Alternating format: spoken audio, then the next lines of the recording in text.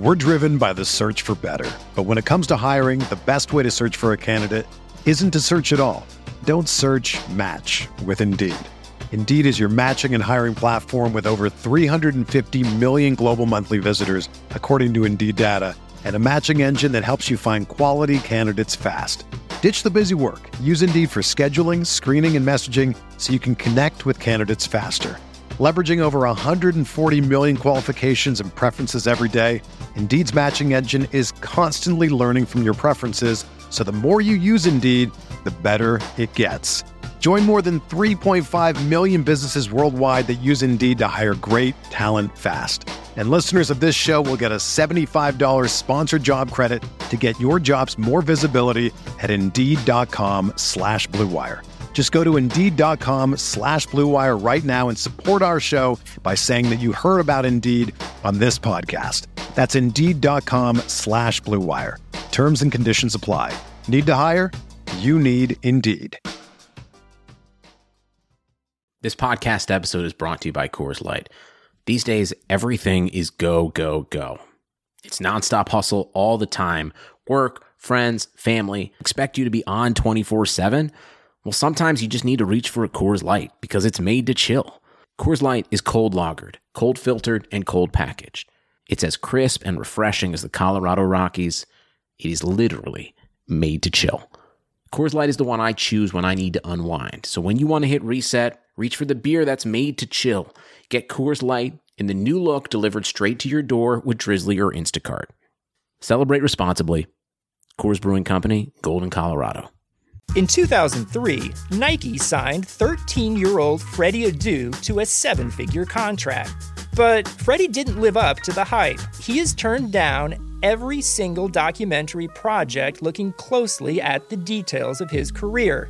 Until now. People are going to look at everything you did because of the hype surrounding your arrival and what they think you can be. I'm Grant Wall, and this is American Prodigy, Freddie Adu, from Blue Wire Podcasts.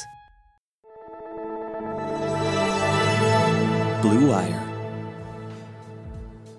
Welcome back. This is the Big Blue Banter New York Giants football podcast.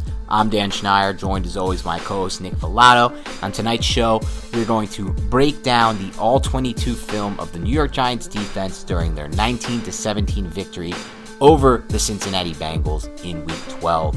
Where I want to start this one, Nick, is Patrick Graham, because this was an absolutely dominant performance by the defense, and credit where credit's due to a lot of these players and to the coaching staff. Patrick Graham, my God, did he put together a really good game plan to confuse, to slow down, to screw with Brandon Allen, a quarterback who obviously has limited experience at the NFL level, is not, some high draft pick, some highly touted quarterback, but still someone who is playing at the professional level and someone they deem to be a better fit and a better option for them than Ryan Finley, who they drafted last season. Guy has decent arm talent, as we saw. A couple throws, he kind of showed that off. But Patrick Graham did so many things, especially in these 3rd and long situations and these 1st and long obvious passing down situations, that confused, that screwed with, that made it nearly impossible for Brandon Allen to move the football. There were times, and a lot of it had to do with him just playing all of his defensive backs, and a lot of times it was 5, sometimes 6 defensive backs at the sticks on these 3rd and longs, but in unique ways, like we talked about off the pod, rotating in that inverted cover 2, whatever you want to call it, Tampa 3 robber, what would you call it, Tampa 2 robber. Essentially, it's basically a look that ultimately ends up with 3 deep high safeties at the end of it that don't look that way before the snap. It certainly doesn't look like it's going to end up being that, and they're all at the sticks, and they're all playing at a depth that makes it really difficult for a quarterback to do anything but hit a deep post, basically, or a deep crosser, and you need time for that, and Brandon Allen didn't exactly have time for that. Kudos to the Giants pass rush and to the confusion that Patrick Graham really had in this game, and you mentioned it too off the pod, so you can get right into it, but Logan Ryan said before the game he has a feeling he's going to be able to bait Brandon Allen in this game, and we saw situations where he did exactly that, playing in that kind of robberish role that he's been playing a little bit more of lately. So I thought this was the coolest game. I'm going to put some of these on Twitter after this, probably later tonight or maybe tomorrow morning. I have some screenshots of things of looks that Patrick Graham showed before the snap and then where the defenders rotate to after the snap to kind of confuse the quarterback. But I thought this was kind of the coolest game so far for Graham. I know he probably felt like he could get a little more creative, a little more risky with his play calling because it was Brandon Allen and the Cincinnati offensive line. But for whatever reason, it worked. He did it, and it looked awesome. So the New York Giants came out here. They did a lot of what they have done in the past, so it was a lot of base cover 3 type of stuff, a lot of 2-man under when they were in man coverage. You rarely see the Giants in cover 1, like man-free type of stuff. You see them if they're in man coverage with 2-man under.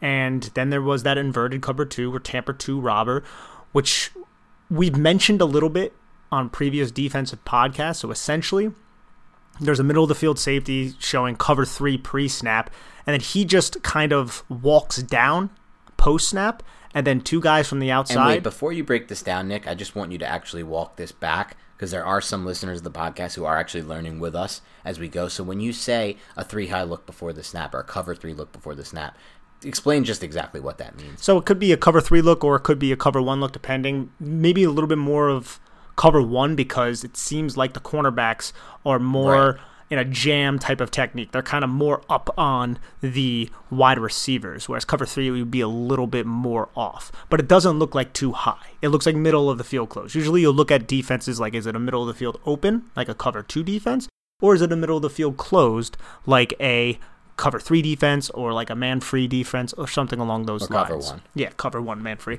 stuff like that. So what the Giants did and what Patrick Graham did about 7 times maybe in this game, 7 or 8 times, what we saw it with the Alex Smith interception of Logan Ryan, the inverted cover 2, Tampa 2, robber, whatever you want to call it type of look. It's basically Logan Ryan playing that middle of the field close look pre-snap. He just post-snap walks down a little bit into a robber position, and then the boundary corner to the field, it doesn't really matter exactly who, but 2 defenders outside on opposite sides of the field, they drop to deep halves.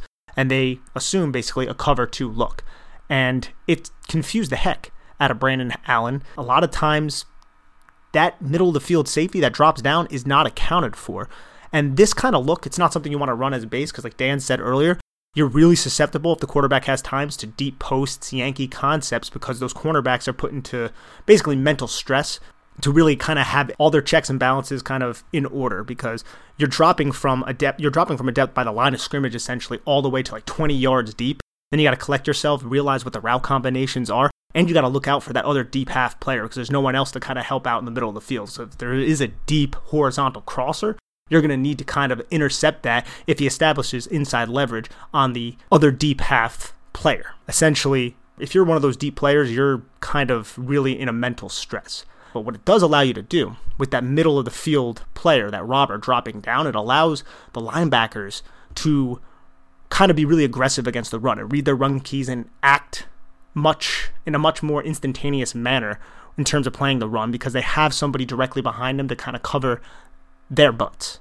So it definitely helps out against the run as well. There's definitely a lot of positives to it, but it is susceptible to those deep balls. And the Giants come out against the Seattle Seahawks and run this, I can definitely see Russell Wilson taking advantage of deep middle of the field post type of plays to either Tyler Lockett or DK Metcalf. But I do love how they implemented it and how they used it sparingly in this game, more than we've seen previously. Yeah. But it definitely was something that I like to see. And it's also cool because it wasn't always just the 2 boundary corners dropping. It was sometimes Julian Love who was doing it from a depth of about 10 yards. It was sometimes the apex defender being Julian Love who looked like he was just the nickelback doing it. So they're doing it from a variety of different alignments, and it seems like the communication between those 2 cornerbacks are really on par, and they're kind of always cognizant of where the routes are. And that's something that you're going to need because, again, the mental stress of those deep half players is going to be really bad if the pressure does not get home, because if I run a deep horizontal cross behind Logan Ryan and I get inside leverage on one of those deep half players and that other deep half player has no idea it's coming, goodbye. That's going to be an easy touchdown if the quarterback can hit him in stride. Yeah, and we've obviously seen examples this season of where Russell Wilson has hit DK Metcalf and, to a lesser extent, but at times Tyler Lockett on these type of plays. So it's something that, like Nick said, it's best when used sparingly, and I think that Patrick Graham has done a really good job of picking the right spots to use it. And like Nick said, he used it maybe once that we saw against Washington, obviously the play you talked about, then once against Philly, And then now use it a few more times in this game. Could have been situational. Seems like he's picking the right times and spots for it. Maybe he looks at the game plan against Seattle and says, we can't afford to try this against a quarterback as smart as Russell Wilson and with the kind of talent he has right now with Metcalf and Lockett. But we'll have to see. I just like that he's kind of diversifying his looks and confusing the quarterback. There are also such cool situations in this game where he had basically 5 or 6 defensive backs on the field and the rest of the guys lined up basically on the line of scrimmage, and then they drop into a zone. There was one play where he had 2 linebackers, I believe it was Coughlin and one other guy, lined up on the right side of the line of scrimmage, right at the line of scrimmage, and then they drop to the right into the zone where the cornerback, who then rotates into that cover high, that cover 2, it's really cover 3 with Logan, like Nick said, it's the inverted cover 2, with Ryan in the middle, and then those 2 high safeties. One is a corner, who's instead he's lined up on the boundary, but the Giants have faith in those 2 guys at the line of scrimmage to move out into the flat, towards the sticks, where that cornerback should have been vacated, and now you just kind of have this extra guy at the sticks playing high, the cornerback who can rotate to that spot, and it just makes it so difficult to find an area. Now, again, like Nick said, it's not that difficult to find a solution. You just have to hit these deep crossers and deep posts, but deep crossers and deep posts take time to hit, and they require good offensive line play, and they require a smart quarterback to make the release with anticipation and get the ball out there with arm talent. They require receivers to know that route is there and to run it open. Yeah, and also those flat defenders, that's another susceptibility to it if they don't get out there. I thought Carter Coughlin looked excellent running really out there. Fast, so much faster than Kyler Fackrell, who this defense is going to miss, by the way. Yeah. But another reason why this works, though, is because a lot of, especially against a younger quarterback, it's confirming what you think you know pre-snap to post-snap. And what Brandon Allen thought he knew pre-snap, and then once post-snap happens, he hesitates and he's like, what? Those corners are going there? Where's that? Oh, that safety's there? Uh-oh. And then by that time, he has to just check it down, which there were plays where that happened. I think there was a play where Kyler Fackrell was the player to the field jetting out to the flat to cover, and you could see Brandon Allen take the ball, and he wants to throw a deep corner route, but he doesn't necessarily recognize the coverage, and he sees Kyler Fackrell kind of float underneath the corner with that deep half player over the top of it. So he just kind of comes off of it real quick, checks it down to the flat in front of Kyler Fackrell, who was high load, but Kyler Fackrell did an excellent job coming down and just drilling the player. I'm not 100. It might have been Gio, to be honest, Giovanni Bernard. And you see it kind of really confuse quarterbacks like that. But again, Russell Wilson's a different animal. Yeah, Russell Wilson's a different animal, but as far as this game was concerned, awesome job by Patrick Graham to confuse this kid. This kid looked confused often, and there were times towards the end of the game where he was throwing into spots where he should have been intercepted based on what Patrick Graham and the Giants defense rotated to or just showed, or just where they were in the right spot at the right time. There were times where Patrick Graham played cover 0 looks, just man guys at the sticks, just saying, beat us deep, you're not going to be able to. And it's amazing to me with all the different coverages the Giants use, all the post-snap rotations, how many times they show kind of those, safeties not at super far depth, kind of more of a cover 0 look. And with all that, teams are not beating the Giants deep. It's really interesting right now. Like, they had a play where they almost got the Giants for a deep ball, and Jabril Peppers made an incredible play. This was on the drive where this might have been the drive where Peppers took over. There was a drive where Peppers took over, and we're going to talk about that on this podcast. But I actually don't believe this was one. This was probably just a different drive. But this play, they had their deep shot. As Brandon Allen's rolling out, tries to flip his hips, he's rolling left to the opposite side, but Jabril Peppers actually does the excellent job of flipping his hips from this deep half, breaking on the ball, and getting a PBU on this AJ Green deep route. And honestly, this is exactly the type of stuff you didn't see as much of from Peppers last season, and you're starting to see more of from Peppers this season as he's more of a complete player within Patrick Graham's system.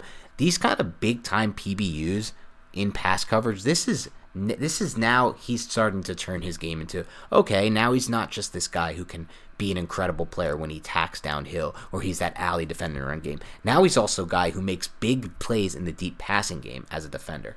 Yeah, on this play, so it was 1st and 10 with 4:14 left in the first quarter for those who are on Game Pass. So it's a play-action naked boot where Brandon Allen is going to roll to the field side, and Jabril Peppers senses the deep horizontal cross coming from the backside. So he kind of angles his hips inward while knowing that he has James Bradberry behind him from the numbers to the sideline. But James Bradberry is going to bite on an underneath drag route that was not picked up because Kyler Fackrell slipped and fell on his behind.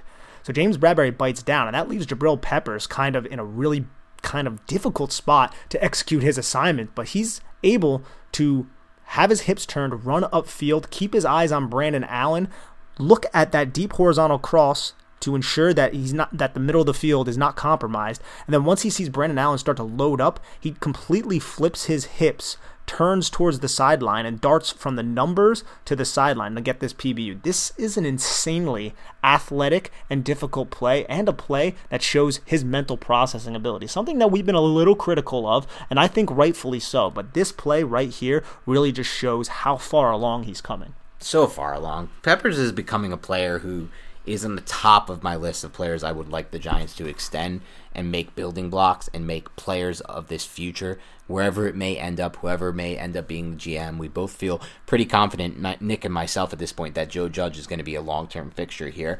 I don't think Judge is the perfect coach. I think his time management at the end of halves can definitely improve. He had another time. This was the second time this season where they completed a pass towards the end of the half with 2 timeouts, and then 37. I think I counted it. I think it was 33 seconds came off the clock. It went from 117 to under 40 seconds with 2 timeouts. That was a mistake. And as far as that goes, that's one thing, and I think that will change as he becomes more used to being a head coach. Same thing goes for the aggression. We saw finally an example this game where he went for it on 4th and 1, and he was successful with it, and it made a big difference in this game. So I think he'll get more aggressive in those spots. But otherwise, I mean, it's a slam dunk. And as far as how the team competes, the improvement we've seen, just individual coaching from individual players, this is another good example. I mean, Joe Peppers is a guy who, like you said, had some issues with mental processing in his first season with the Giants. Those are starting to be less and less. So there was a drive I thought that Peppers took over that I wanted to discuss with you. This was more run game stuff from Peppers, but it was just freaking awesome. So for those of you following along on Game Pass, you take it to 14:53 in the second quarter. The Bengals are set up with 1st and 10 on their own 31. And the first thing they try to do here is run a quick screen to the outside. And Peppers comes downhill, gets on his blocker, who by this point is 73, who tries to come out and attack Peppers. But Peppers uses a swim move with his hands to get over the defender, which is awesome. It's basically like a pass rush type move. Gets over the blocker, who I believe is 73, Jonah Williams, top 10 pick. Basically, it's a pass rush move. It's awesome stuff. Breaks it, stops him in the backfield, stops the screen for a 1-yard gain. So now we flip to the next play. It's 2nd and 9. And guess what happens? The Bengals try to run an end around with Erickson, but there's Jabril Peppers screaming down the line of scrimmage, reading this play entirely. You want to talk about mental processing? Here's another great example. And then just blowing it up for a 4-yard loss. So before you know it, the Bengals now have a drive completely ruined. It's 3rd and 13, and we've seen what happens to Brandon Allen in 3rd and 13 against this Patrick Graham defense. He gets completely confused post-snap. The Giants play all their guys at the sticks one way or another. And again, it's an overthrow to A.J. Green. Play looks dead in the water. Play was dead from the start because of Jabril Peppers, who on 2 consecutive plays got the Bengals into a 3rd and 13 situation. That is him, man. He took over a drive. There's so few possessions in an NFL football game. When you can take over a drive like he did, you are making a massive impact on the win and losses for a team. He also had a huge play coming from the backside on a little Samaje Perine flare pass, and Samaje Perine picked up 12 yards, and then you just see number 21 fly across the screen and just nail him to the ground. And you just love how he plays. He embodies what the New York Giants should be and what Joe Judge wants them to be. And that's why I think he's going to be a big part of this team going forward. Yeah, I think you're right. I think he's on pace right now to get that second contract with the Giants. And if he does get that second contract with the Giants, I think that's when you can fully close the book on the Dave Gettleman, Odell Beckham Jr. trade as a massive success, especially when you factor in that from everything we've read, Gettleman wanted to get rid of Beckham the year before, but Mara wanted to give him one more chance for a lot of reasons that I know in my mind. One being that Mara wanted it to work with OBJ because OBJ made the Giants a lot of money off the field. It's a business. Everyone seems to forget this, but it's part of the reason why I'm pretty sure Saquon Barkley is going to get that second contract with the Giants. His jersey sales are still way up. He's still one of the most marketable, if not the most marketable players on the Giants. And he wanted to give Beckham one more chance, but Gettleman at least made that deal before another season went by, and his trade value was going to go even further down. Because at this point, the Browns, who are likely going to move on from him this offseason, are not going to get much for Odell Beckham. And the Giants, if they had waited another year, would not have gotten much. And if Peppers does get that second deal, it's slam dunk, close the book on it, a haul. Because you got Lawrence out of it. Zimenez didn't work out, but you still got a top 100 pick. It still could, though. Yeah, no, I don't want to say it didn't work out. Hasn't worked out yet. Yeah. And then you also have to factor in the salary dump with Vernon and then bringing on Kevin Zeitler, who we love. I know for some odd reason outside of this podcast, and shout out to Bobby Skinner, because I always see him giving praise to Zeitler as well. Besides us and Talking Giants, Bobby Skinner, no one seems to think Zeitler is some kind of long-term fixture here. They're all looking for ways to get Zeitler cut off the team, recoup this cap space. I would literally be paying Zeitler more if I had to. I don't think you can put a value on having such a short thing on the offensive line as Kevin Zeitler is. So another part of that deal. So again, Peppers, Zeitler, all these guys who are playing a big role in wins and losses this season. So just great stuff right there. I know earlier in the podcast you brought up Logan Ryan baiting Brandon Allen. And there was one play I really wanted to touch on because Logan Ryan, defensive MVP in this game. Jabril Peppers had a great game, but Logan Ryan's everywhere, and he's just so valuable. And I'm pretty sure everyone who follows the Giants wants the Giants to retain this player. Somehow, some way, they got to bring him back. Just find a way. But the 2nd and 10 with 4:07 left in the first quarter is actually an excellent time where he baits Brandon Allen to almost throw an interception, and it's not from the inverted cover too. It's actually from a two-man under look, so there's man covered underneath, too high safety, and Logan Ryan is just eyeing down Brandon Allen, waiting for him to throw this deep dig route where the cornerback is in trail technique, and you could see Brandon Allen just eyeing it down the entire time, and he goes to throw, and then at the last second, Brandon Allen sees that Logan Ryan's about to intercept this ball, so then he just tucks the ball and then just ends up getting sacked by Leonard Williams. That sack is a credit. I mean, obviously Leonard Williams is credit, but that's a credit to Logan Ryan as well. That's an excellent play. And if you watch it from the end zone broadcast, you could just read Brandon Allen's eyes and just like, nope, I can't throw that ball on the next thing. And if you look at the bottom left of the screen, you just see number 23 just waiting to intercept the pass. Yeah, that angle, that second angle, that end zone angle is so funny. You see Brandon Allen, like, he wants this route. He's about to throw this route. And then he sees Logan Ryan, literally a guaranteed interception if he throws this pass. Also, like you said, from that angle, you can see Leonard Williams making a really nice move. We'll talk a little Williams soon. I mean, this guy is so consistent right now. He's playing at the highest level he's played, I think, in his career. Maybe that first Jet season. It's tough to say. People loved him that first Jet season, but he's hit his stride there without a doubt. But I do want to talk before we go into the interior guys, because it was an interesting snap count, actually, from these interior guys. We saw B.J. Hill play a little bit more.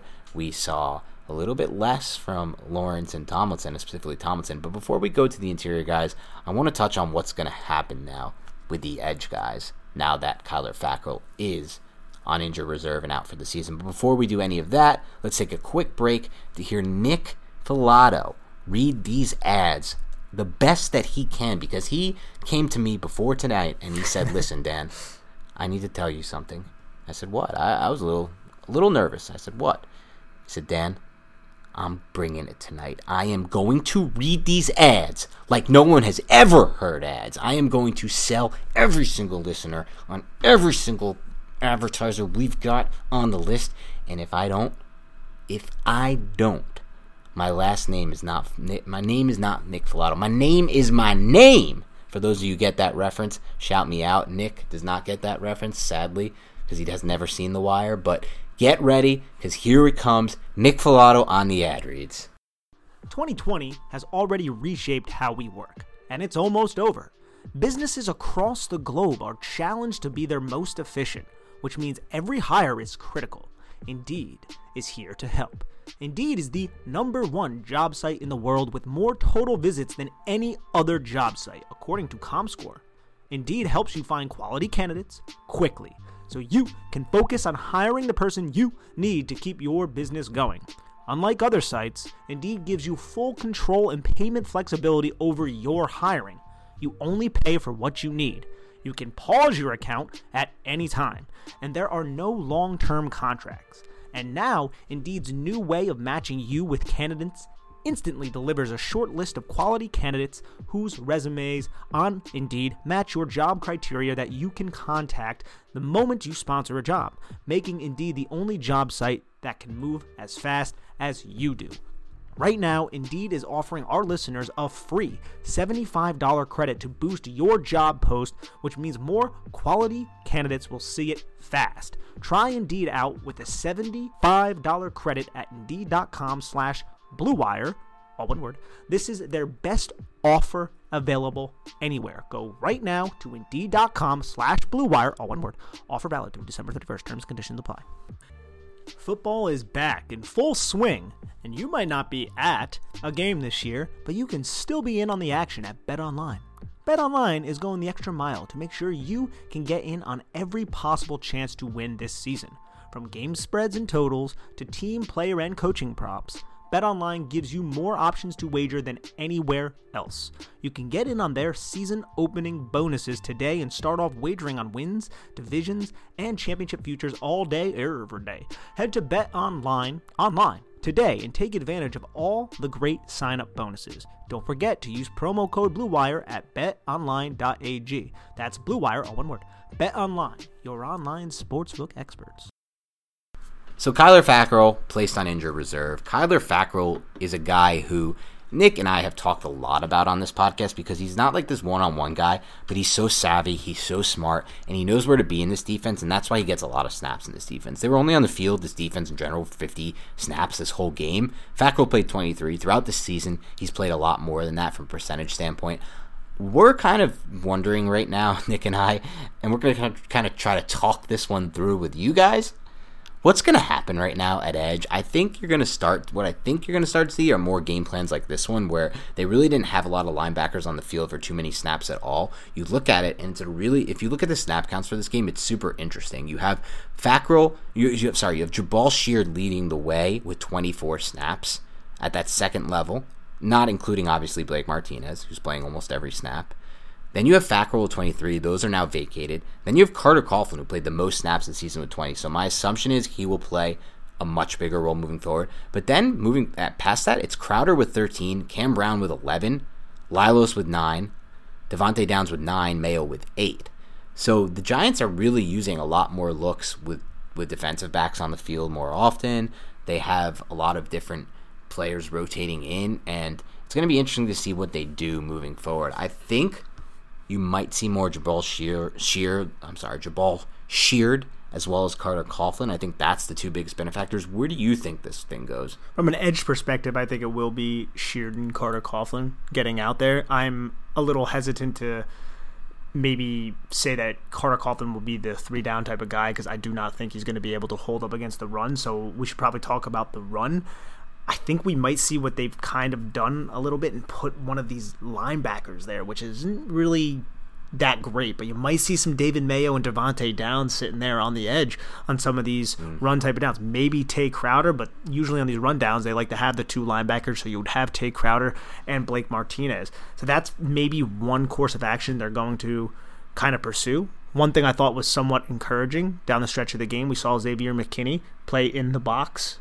So that's something that maybe they will employ once he's up to speed with the defense. But I do think this is low-key kind of a big loss for this defense, losing a player like Kyler Fackrell because of how effective he was against the run. I think Jabal Sheard is just as effective, if not more effective, than Kyler Fackrell against the run, but probably not as athletic, can't drop to the flats like Kyler Fackrell can. Sheard against the run, he's somebody that you can't necessarily put a tight end on him. We saw that in this game. We saw Drew Sample go up against him 2 reps where Jabal Sheard just ate his soul and spit it out.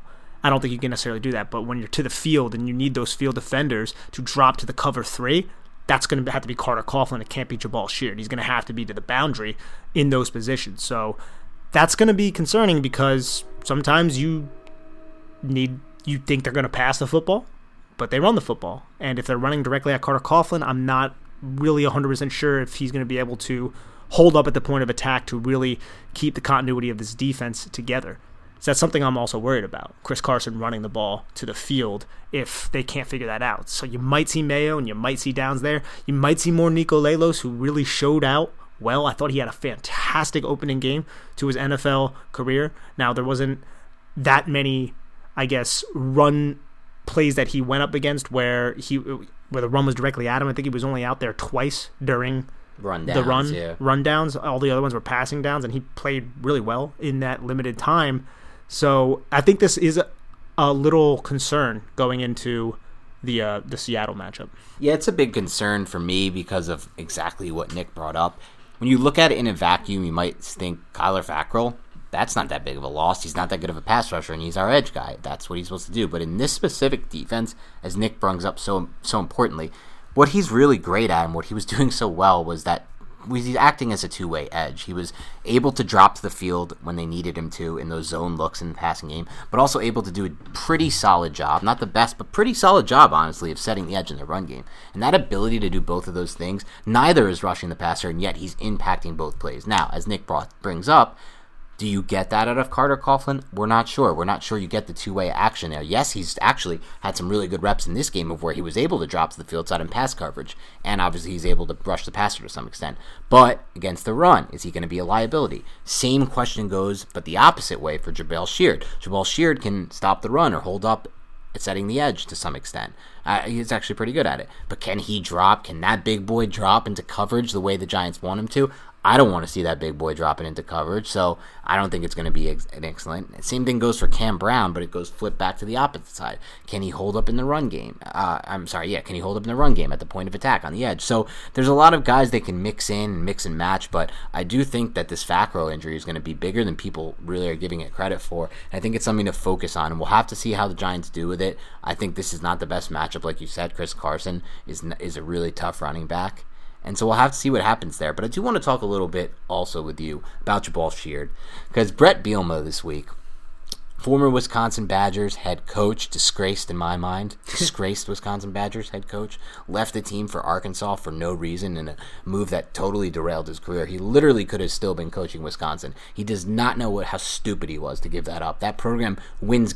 They print wins at Wisconsin. Someone's jaded. I mean, they print wins at Wisconsin. They don't lose. They don't not win 9 games a year. And his college career is over. His head coaching career is over. Whatever. I'm past that. But he had a funny comment, and I was curious if you think he was trolling the media this week. Brett Bielema was asked about Jabaal Sheard, who obviously had the game-winning play with the sack force fumble, and he said that he made the decision to he wanted to bring him into the Giants. The Giants obviously signed Sheard from the Jaguars practice squad, I believe it was. He was active for 2 weeks for the Jags. He played well, and the Giants signed him. But what Bielema said was he saw that Pro Football Focus had a high pressure count total for Sheard, and so he decided to sign him based on that. Now, do you think he was trolling the media? I think there's this whole thing with PFF and the media and the coaches and the players. You're starting to see some players tweet about it. I think that players and coaches are starting to troll PFF. Oh, 100%. Is this an example of a troll job? Absolutely. Was Brett Bielema... Brett Bielema, by the way, is the type of guy who I believe, because I've met Brett Bielema before, I think from my personal encounter with Brett Bielema when I was a student at Wisconsin, he's the type of guy who would troll PFF in this specific example and just troll in general. Do you think he was trolling here? Oh, no doubt. That's amazing. That's awesome. There's no doubt. That's so cool then. He's back on my good side. He knows Jabaal Sheard, I mean, just New England Patriots. He's affiliated with the New England Patriots, and Jabaal Sheard obviously was in that system too. There's ties there, and do you honestly think he would ever look at PFF or take that? No, absolutely not. That's awesome. He's back on my good side. You know what, Bielema? All the crap you did to disgrace yourself with Wisconsin Badgers faithful, you're back on my good side now. I gotta flip it forward. Yes, but Jabaal Sheard, like I said, though, man, like against the run, you could tell, man, and I talked about it a couple podcasts ago, he packs that heavy punch. And tight ends, man, yeah, you need to be a really good blocking tight end to really secure and kick out and secure someone like Jabaal Sheard, because he's somebody that can really set the edge really well. Yeah, there's no doubt about it. He's a big boy, and he makes big boy plays, and I'm a fan. Let's talk a little bit about some other players, though, who had standout games and that we think can be a big part of this Giants team in the future. So I want to start with our boy, the guy who I took some but people were just surprised, I should say, when I tweeted out I thought it was their best value pick in the 2020 class. And that's Darnay Holmes. A lot of people were surprised by that, and that's partially because he had some bad tape in 2019 while playing through injury, which no one gave credit for and considered, because he was dominant in 2018, and the height issue, the height and the hand length the arm length and everything like that. But Darnay Holmes, man, he's starting to come into his own. I actually saw a friend of the podcast, Carl Banks, who has promised us a podcast. If you're listening, Carl, I know you sometimes listen into these shows. You've told me that you listen in a decent amount, so let's put that to the test. If you're listening right now, Mr. Banks, you promised the show. We want to get you on. We're going to do it. We're going to finally get you on. So, friend of the show, Carl Banks, put out a tweet breaking down Holmes, talking a little bit about why he's so excited about Holmes, who's playing faster now. The mental processing part has slowed down. He's really physical for a guy his size. And I just thought he had an awesome game. He obviously had the PBU that led to the Laelos interception, but that really wasn't the only time that he flashed on tape. He's been doing so, obviously the pass interference, like we said on the initial reaction podcast, neither Nick or I agree that was pass interference, and if you probably talk to defensive back coaches across the NFL, they'd be like, yep, that's actually exactly how you want to teach a defensive back to play the ball in that specific spot. So that could be another one you chalk up to a really positive rep for Darnay Holmes. I think Tyler Boyd like jumping into Darnay Holmes. Yeah, exactly. And somehow the ref is literally, again, 2.5 feet away, but can't see this. It's so confusing to me. I know, man. But it's something, and it happened. And regardless, Darnay Holmes, he's looking better and better every week, and this is new for us. We haven't really seen somebody in the slot play this well, as a rookie at least, for the Giants at the cornerback position. So I'm starting to get really excited about Holmes. Should I not be? Should I calm this excitement down, Nick? No, you shouldn't, because Darnay Holmes is playing incredibly well. You can see the athletic ability. You could see the confidence. I think it might have been Jerome Henderson who came out, the defensive backs coach for the New York Giants. I'm not 100% sure if it was him, but anyways, somebody on the Giants staff said that Darnay Holmes has that Cali cool feel to him. And you can kind of sense it just by like seeing his Twitter and stuff like that. He seems like a really laid-back kind of guy. But the reason they said this was because nothing ever gets to him. And he's always really relaxed and calm, and he knows his assignments and he executes them. And you could see that through his play.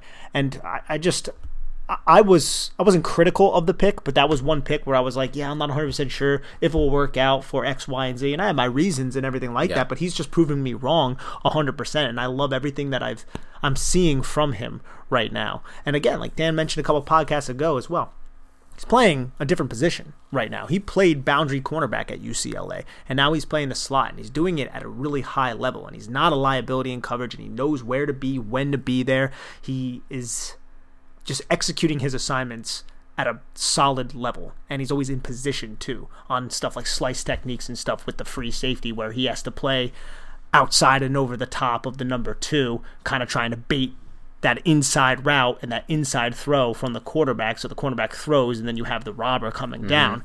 He's always in position with those, and if it's not the number 2 receiver breaking inside or going vertical or going out, he's on top of that as well. So he's definitely impressing me more and more every game, and I think the Giants definitely found themselves a slot corner there. Yeah, and that's awesome, man, because with the bad luck they've kind of hit rough patch-wise with this cornerback position between Beal and Baker, it's really nice to hit on one because they needed it, and they didn't take a huge swing. They used a 4th-round pick, and if they can hit with a 4th-round swing, that's just going to help this process so much better because you can never have too many defensive backs. That's my new thing, and they still, Yiadom obviously is playing a lot better, but again, remember, Yiadom is a bit limited.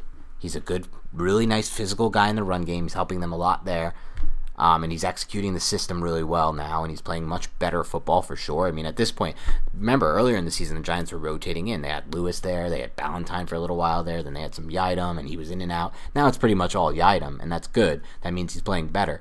But ultimately, I do feel like a big priority for this team is to get another corner who can play more man, and they can trust closer to that Bradbury level. But when you have a hit like Darnay Holmes and he's in a new position and playing really well like he is, it's a good sign. It's a really good sign moving forward, I think, for this football team. Yeah, and he's also somebody with his diminutive size that throws his body around with a reckless abandon. Oh, yeah. And you'd love to see it. That's kind of everybody on this defense. There's nobody on this defense that's pussyfooting around tackling anybody. That's a great Very point. Physical. It's a great point. This it's so crazy to watch. Like, I watch this defense and then I just think back to all the film we watched from last season and I guess the season before as well. It's like, I didn't know.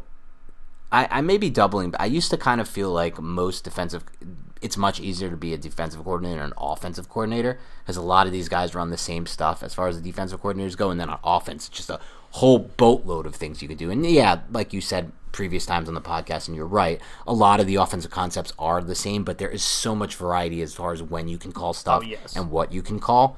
But on defense, it's kind of like, you can use different, you can sometimes mix in the inverted cover 2, you can do a cover, some defenses, like the Seahawks, are just cover 3 all the time, like there's different kinds of defenses and schemes, but thinking back, the point I'm trying to make here is that, like, I can't believe what happened with James Bettcher. Like, I don't get what any of that was. When I'm watching this defense play, there's so many fewer breakdowns, first of all. If any. Can you remember, besides, I guess you can call it a breakdown when they missed the tackle on the McLaurin touchdown earlier this season, but there really hasn't been breakdowns in coverage. The Cooper Kupp one was the Cooper Kupp one when they were running up tempo, and you could tell that the Giants weren't set. If you rewatch that play on All 22, it was mostly just a product of the Rams running tempo. It was a miscommunication between Logan Ryan and Julian Love. Because of the tempo, I think. Yeah. But other than those 2 plays, and maybe 1 or 2 that we're forgetting, there hasn't been the same kind of communication breakdowns in the secondary. The coverages they're running seem smoother, seem sounder. The players are playing harder. Maybe it's just that they like playing for Graham and they didn't love playing for Bettcher for whatever reason. And you had a couple different personalities on that defense as well with Janoris Jenkins, who I don't believe is really the most team-first player. Yeah. But whatever it is, and obviously you had Bethea out there at 39 years old playing deep half, but for whatever it is, it's just night and day, and it's crazy to see, and it goes into Darnay Holmes, it goes into all of these guys, and it's just excellent to watch Giants football right now, where you have a physical offensive line winning the point of attack and a defense that's not making mental errors. It's a culture thing, dude. Yeah. There's a new head guy right now, and this is stuff that he's definitely been preaching and putting not saying that Pat Shurmur didn't do that, but whatever Joe Judge is doing that's different than what Shurmur did is obviously getting through to these guys as of right now. Now we need to see that consistently, and winning definitely will help that. So let's hope the Giants continue to win. Yeah, without a doubt. Let's talk a little bit about a player you mentioned earlier on this podcast you said stood out to you on film. And he only played 9 snaps, so I'm curious to hear your take on this, and that's Nico Lalos. Because, listen, at this stage of the game, with Lorenzo Carter on injured reserve, with Oshane Ximines on injured reserve, with Kyler Fackrell on injured reserve, that's crazy. That's 3 guys they probably considered their top 3 edges going into the season. Definitely considered their top 3 edges going into the season. A guy like Lalos, undrafted out of Dartmouth, I believe? Yep. Is going to potentially play a bigger role down the stretch, and you said you liked what you saw. He obviously had 6 reps in the passing game, 2 in the run game, 1 in coverage, 6 pass rusher, 1 in coverage, 1 in the run game. What did you see that you liked so much out of Lalos? Well, first off, he had the interception, so that's just showing an ability to have awareness, follow the ball, track it, and secure it. That's fine. And then on the Logan Ryan fumble on Drew Sample, he was the player in coverage that somewhat grazed the face mask of Drew Sample, but he was the one who contesting the catch point and kind of made Drew Sample struggle to secure the ball, which allowed Logan Ryan to come in and punch it. He also had a pressure on the goal line, which ended up being a touchdown pass, but he beat, I don't remember if it was Jonah Williams or a tight end, I think it might have been Williams. He beat him around the outside and kind of was able to pressure and run right into the face of Brandon Allen in a more vertical fashion as Allen was flowing backwards, waiting for T. Higgins to come open on that play. And then he also drew a holding penalty where he beat the offensive lineman cleanly, and the offensive lineman had to hold him. And all that in just 9 reps. Yes, and Carter Coughlin also had all that in 9 reps. Drew a holding penalty as well. So could just be him having the best game of his life in his first outing. Is it LeBron James tweeting about him? Is it something like that? Who knows? But all I know is he had 9 reps, and he definitely made me look at number 57 several times in those 9 reps. There's something to be said about that. Yeah, without a doubt, there is something to be said there. And again, don't judge a book by its cover. Just because Nico Lalos played at Dartmouth, just because he was undrafted, doesn't mean that he can't be an impact player for the Giants now or in the future. So I'm excited to see him moving forward for sure. And let's talk a little bit about the Giants' defensive line right now, because we haven't spent much time talking about those interior guys. It was an interesting game for the interior guys because I feel like as the season's progressing, we're starting to see more of 95, which I am personally a massive fan of, because 95 to me, BJ Hill, is one of the best pass rushers on this interior defensive line, save for Leonard Williams, who's obviously in his stride and dominating from that standpoint. But I thought 95 had a really good game. BJ Hill, I believe he was charted here with, 3 pressures, but he looked awesome. I mean, those reps, you see him, and he's getting that immediate, he's beating his guy. He's really good at just beating his man, the guard, wherever he's lined up. He's more athletic than them. Yeah, he really is more athletic than the guys blocking him. Yeah. He's kind of freaky from an athletic standpoint. I see what Dave Gettleman loved so much about him. I remember when he scouted him and he drafted him, he said, everyone, based on where they played him in college, they're like, everybody, because remember, he was on that team with Bradley Chubb. They're like, everybody, and they kind of just used him as kind of just that run defender, the guy who's just taking up blockers. They're like, everybody thinks he's just this guy who takes up blockers, but I watch his ability to flip his hips, and he can get up there, and it's completely translated. Gettleman was right with that evaluation. And I'm glad to see that he's not getting buried on the depth chart anymore. He's now playing within this rotation. They've turned it really into this nice 4-man rotation. Obviously, I would call it like a 3.5-man rotation, or I don't even know if that's the right term for it, but Leonard Williams still plays the most snaps consistently, as he should be, because he's the best player on that, in my mind, overall, when you just consider what he's able to do as a pass rusher. I mean, Williams had a play where he faked a spin move inside, and then it was a fake spin. He spinned inside, then spinned back outside to get the pressure. It looked like a defensive end, and this is a 300-pound, 6'6" guy making this play, or whatever, he's 6'5", so clearly he's going to play the most snaps, but I love that Hill's starting to make his way into the rotation and play a bigger role for this defense. I hope it's a little bit more consistent, and it's not just because the Giants are up. Yeah. And when the Giants are up means the defense or the offense is going to pass, which means you're going to put your personnel out there like that. So that could be what it is, but it's great to have a BJ Hill for when you are up, because he does have that high pass rushing upside, a little bit higher than guys like Dalvin Tomlinson and maybe even Dexter Lawrence, you could say. Not quite Leonard Williams, but yes, you're right. BJ Hill, every game when he's out there in his limited snaps, he's always flashing as that one-gap penetrator. Yeah, you're 100% right. Anything else you want to touch on specifically in the defense? Any other plays you want to break down on this podcast? I know we were looking desperately for number 29, Xavier McKinney. He played 6 snaps. I feel like I'm still open-ended on that. That book still needs to be written for me. I'm excited to see him this game. I think he's going to play a lot more against the Seahawks, and even a lot more might just mean 13 to 15 snaps, but I want to get a better idea and see more reps of him before I kind of go in there. One play that stood out to me, just as a funny play, was a 2nd and 18 that the Bengals had from the Giants 36. I just thought it was funny after the snap to see Tate Crowder getting super physical and shoving AJ Green. And I mean, you watch Green in this game, and it just really looks like this guy is just what has happened to my NFL career? Am I really on this team now without Joe Burrow? This is where I'm at right now. I mean, I'm not to say he didn't play hard. He ran some solid routes. He didn't really do a good job of getting open. But when you see him after this play, when Tate Crowder was just shoving him after the snap, getting all physical with him, it's just so funny. It's Tate Crowder, Mr. Irrelevant, is firing into AJ Green. AJ Green is just what the hell, man? Thought Tate Crowder was gonna get Jalen Ramsey. Yeah, I did. I just AJ Green was just what is this? What is my life right now? Which is funny too, because I wonder if they know each other. They're both Georgia guys. Oh yeah, true. Yeah, I didn't even think about that connection. Yeah, I wonder if they know each other from being on campus. Obviously not at the same time, but just, a lot of guys who went to school know a lot of the younger dudes.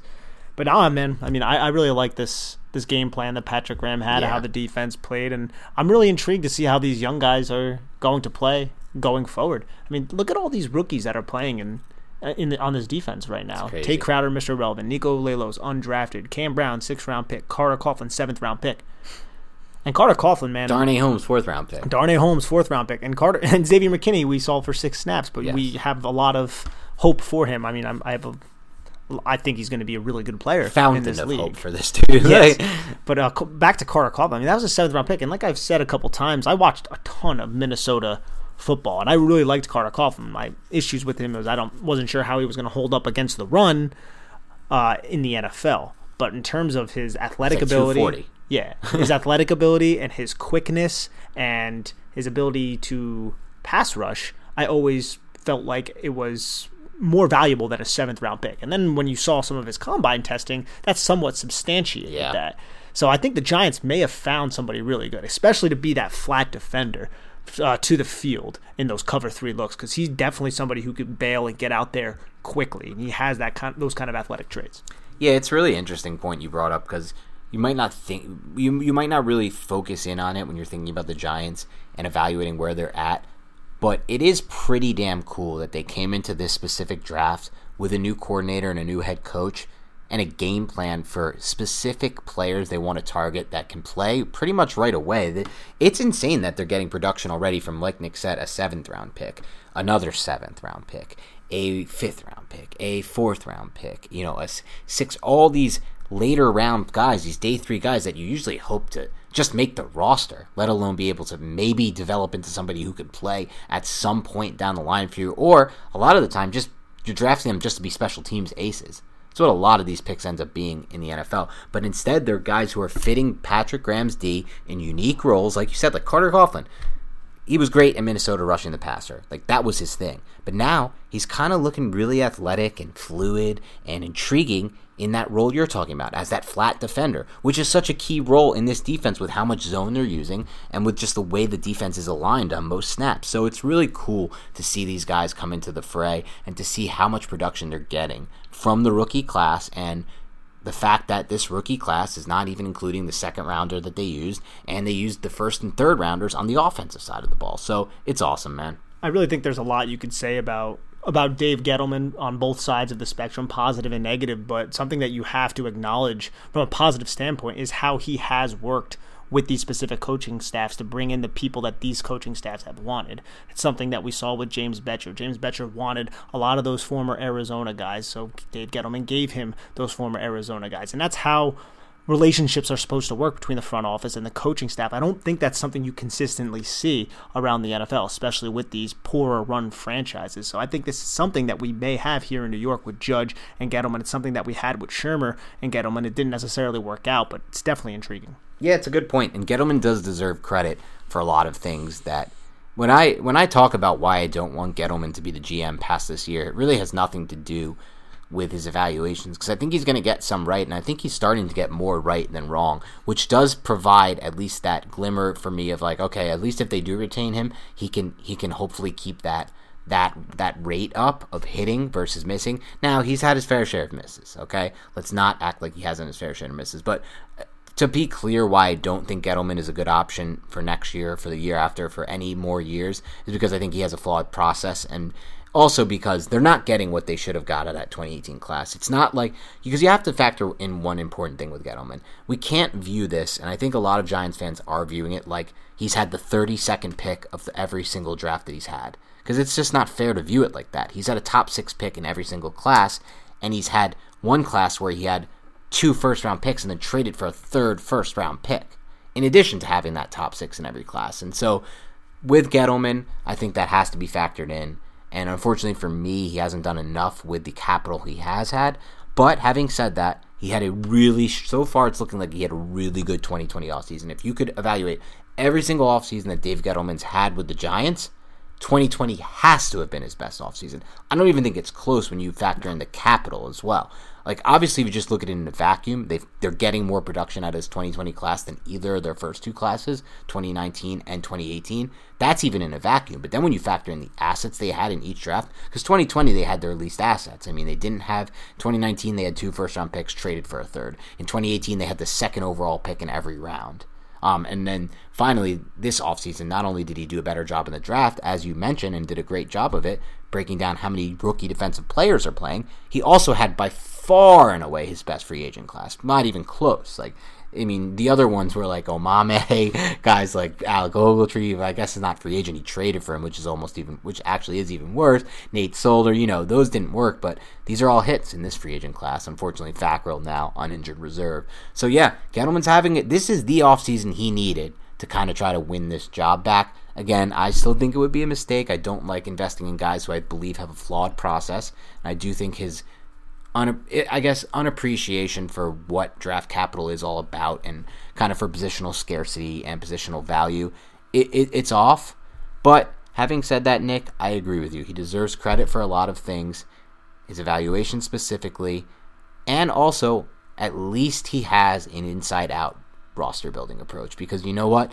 There could have been another GM who came in, followed in Mr. Reese's footsteps and had an outside-in approach and used an early pick on a wide receiver, or used 2 picks on wide receivers, or, fired into another Evan Ingram type prospect or a David Wilson type prospect. I guess he sort of did that with Barkley, but it's okay. Ruben Randall. Or another Ruben Randall, And so at least he has consistently stuck to his inside-out approach, and that's given them this defensive line, which I think is a little bit less valuable, but still valuable, to the offensive line that's starting to come into play, and that's credit to Dave Gettleman as well. Nick Gates, if he continues at this rate, that's the best thing that Gettleman's done, because he found him as an undrafted rookie free agent, and he signed him before the breakout season. 2 key factors there. Because now, by the way, the Giants now have Gates at an insane bargain going forward for, I think, 2 more years after this. That's awesome stuff. So again, that'll be another topic for another podcast. I will say I'm warming up a little bit. I'm not where Giants Twitter is at, where if you say a single negative word about Gettleman, they go off on you like this team has beaten anybody but the Eagles, Bengals, and Redskins. Let's be honest about this Washington football team. These are still the only 4 wins. Please, let's take this honestly, guys, and be realist about it, which I know Giants Twitter can't do at times. And not you guys. You guys of the podcast are less so, but there are some people coming after me earlier this week when I tried to talk about Dave Gettleman's 2018 draft versus the Colts 2018 draft with Ballard. But again, we'll see. That's more of a topic for another podcast. And I just went on a long diatribe that I didn't want to have to go on, but it's like a freaking trigger word for me, this Gettleman thing, because I'm not where everyone else is at on it. I guess I just feel like I need someone to kind of, I don't know, talk some sense into me, or maybe I want to talk some sense into them. I don't know. And I know it's an interesting topic for us at some point too, Nick, because I know you're probably a lot warmer on Gettleman than I am. I'm definitely warmer because I feel like you're very cold, but I see what you're saying at the same time. I acknowledge what you're saying. I don't think you're wildly off, but I don't, like I said before, you're going to need somebody to replace him with. I think that's a big part of it. If they do have a good relationship, Joe Judge and Dave Gettleman, I don't think getting rid of him for past mistakes is something that should be done. And I also think Kevin Abrams and Joe Judge have had their say in kind of how this front office is operating as well. They've kind of had influence in it, I should say, and I think that's going to be for the best. But with that said, if they part ways with him, I'm not going to think it's the end of the world. If they keep him, I'm not going to think it's the end of the world. Just have a damn plan and stick with it and do it as a freaking team. That's fair. I think that's a very fair take on this, and I don't think it's going to be the end of the world either way either. Yeah. I just think it's a positive move because the problem for me is I agree you should not be judged or completely, I guess, taken out because of your past mistakes, but these seem to me to be repeatable past mistakes. That's the key. Are they repeatable? Does he tend to fall in love with prospects? Yes. You saw it with Baker. You saw it with Jones. You saw it with Barkley. The jury's out on Baker. I don't think there's any way Barkley can return value on that 2nd overall pick. And Jones, the jury's out on... I'm sorry, the jury's not out on Baker. That's a miss. Yeah. I meant the jury's out on Jones. Yeah. But that's looking good. It's looking okay. There's no way in my mind that Barkley can return value on that 2nd pick. There's just no way you convince me trading that back, doing what the Colts did and getting Nelson, Leonard, and Braden Smith out of that wouldn't have been better. But, again, it is what it is, and that's kind of who he is, and that's my only kind of flaw with him, and it's a big one for me. My thing is, I think Joe Judge...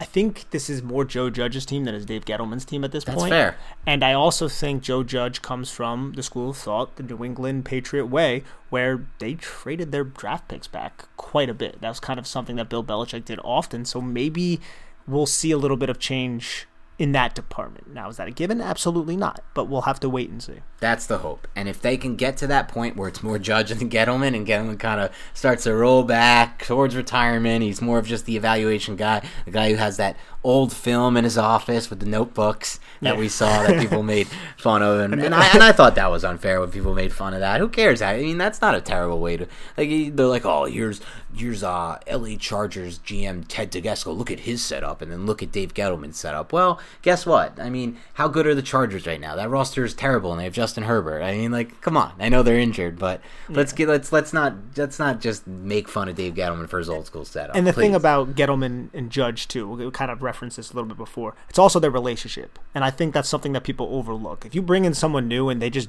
don't mesh well with Joe Judge, that could cause a whole nother group of problems. So if there is a good relationship there between Gettleman and Judge, then I don't think getting rid of him for getting rid of his sake is wise. Yeah, it's totally fair. This will be a topic for another day, and if the Giants end up winning the division, I think he'll definitely be back, regardless if it's a 6-win division type win. It could be the case. Listen, if Colt McCoy has to play like 2 to 4 weeks, which is not out of the realm of possibility. Everyone right now is like, oh, we're fine. We're going to get Jones back after a week. I'm not so sure of that from a guy who literally couldn't plant 4 days ago, couldn't plant off his throwing. We'll see what happens there. But if McCoy has to play multiple games, I'm very worried about winning them. I just have to. My McCoy faith is it's waning very thin. I hope he proves us all wrong. I mean, that would be great. It would be cool. I'm on the same ship as you, buddy. I know. We'll see what happens there. But anyway, this turned into a long-term 30,000-foot view end of this Giants defensive all-22 podcast. So hopefully you guys enjoyed that 10 minutes. I do apologize for the Dave Gettleman diatribe. Hopefully no one thought that was whining. I don't know how it could be interpreted as. I guess anything negative these days can be. And I don't even know if I would consider that too negative. But again, as I've said, it's a bit of a trigger word for me, this Dave Gettleman stuff, so we'll see what happens. But anyway, thanks again for tuning in. For those of you who haven't already, please do us a favor. Make sure you download every podcast. Make sure you go to iTunes, give us a rating, 5 stars. Hopefully you're not in that Kwamezilla boat.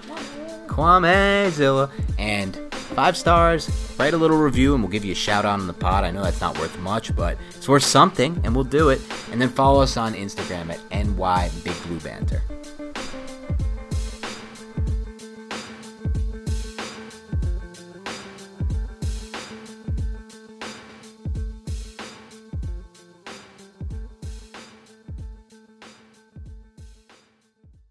This is the story of the one.